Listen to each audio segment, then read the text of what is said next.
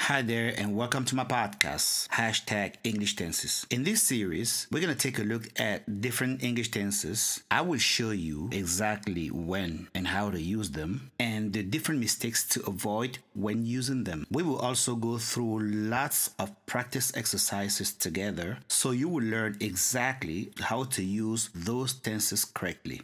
And do not forget that tenses are other ways to express time in English, like the present, the future, the past, and so on.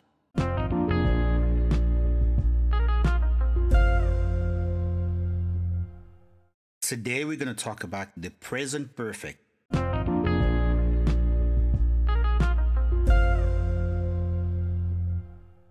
The present perfect is the very tense in English that allows us to link the past to the present, okay? So it is the only connection we have between the past and the present.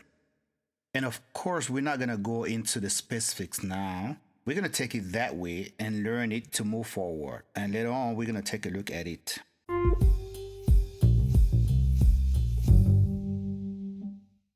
That said, we use the present perfect for processes that started in the past and extend into the present. The results of an action that started in the past is important in the present, and there is no need of knowing when it really happened.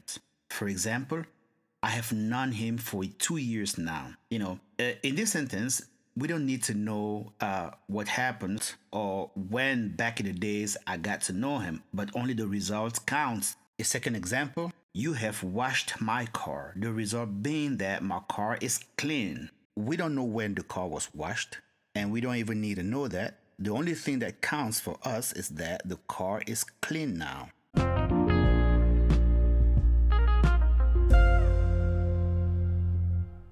We use the present perfect for recently completed actions or tasks that have just been completed. For example, I have just opened the window. Another example, she has just watched the movie.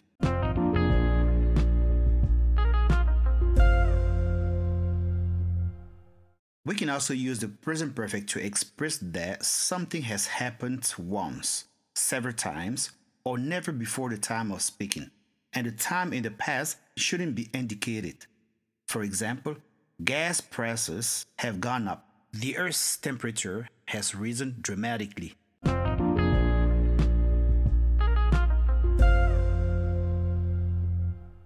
We can also use the present perfect to express actions that started in the past and still continuing, at least as we last checked. For example, they have lived in this country since 1990, or my family has been here for 3 years.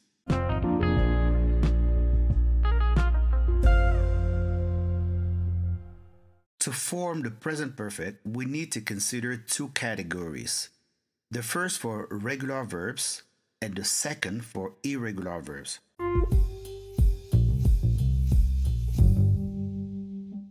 On the one hand, for regular verbs, we need to use have or has plus the infinitive and plus ed.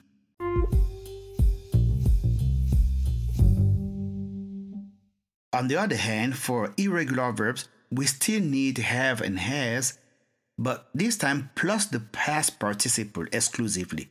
Given that for irregular verbs, the past participle is totally different from the other forms of the verb.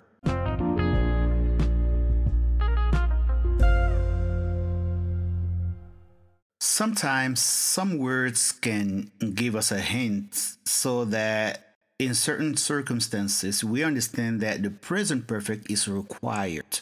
Those words, also called signet words or adverbs of frequency, are, for the present perfect, just, for, since, recently, already, so far, up to now, till now, not ... yet, never, ever, yet, and so on. And the question for that being, how often. It's about knowing the frequency of the happening. That's why the name adverbs of frequency.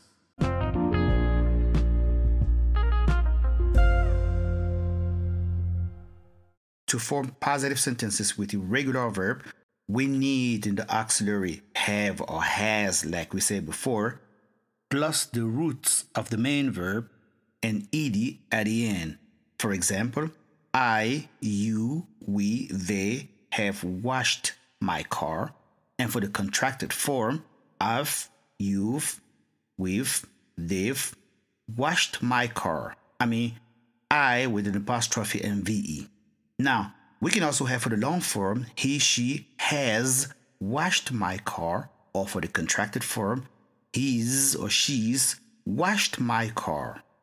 For irregular verbs, we also need the auxiliary have and has, it depends on the subject, plus the past participle of the verb. And in this case, like we said before, the third form or the past participle of the verb is always different from the past form. So we can have an example with the verb to go, like I, you, we, they have gone home for the long form, or have, you've, we've, they've gone home for the contracted form. And also we can have he, she, it has gone home, he's, she's, it's gone home for the contracted form.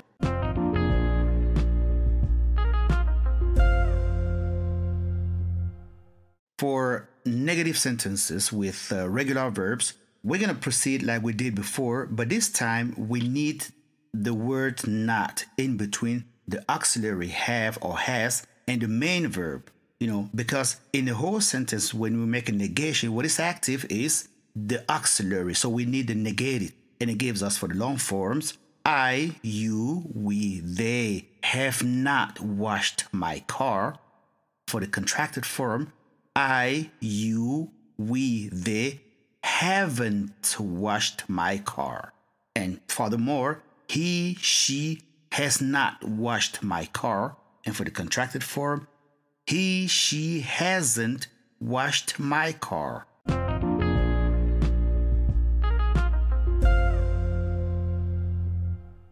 Now, building a negative sentence with irregular verb goes the same way as what we did before.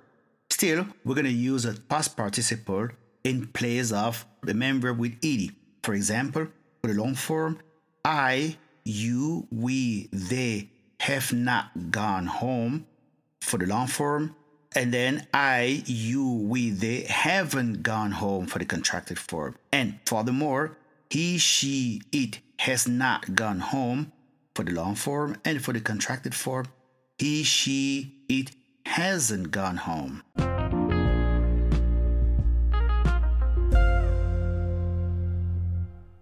Forming question with regular verbs is going to require us to move the auxiliary before the subject, okay, and let the whole thing be the same. For example, for the long form, have I, have you, have we, have they washed my car? And there is no contracted form in this case. And furthermore, has he, has she washed my car? There is also no contracted form for this one.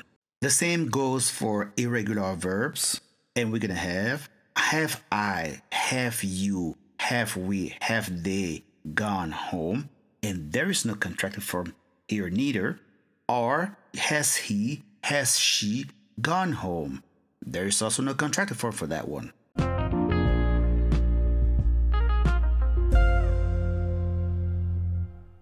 Now, remember we talked about adverb of frequency before. We need to know their position in sentences now. Adverb of frequency such as always, often, just, usually, sometimes are placed between have or has and the past participle. For example, I have already been to London is placed between have and been.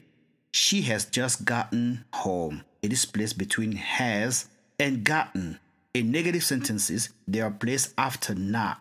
For example, I have not often been to London. And in questions, they are placed after the subject. For example, has she ever been to the USA? Or has she ever been to a restaurant? And of course, don't forget to put a question mark after those questions.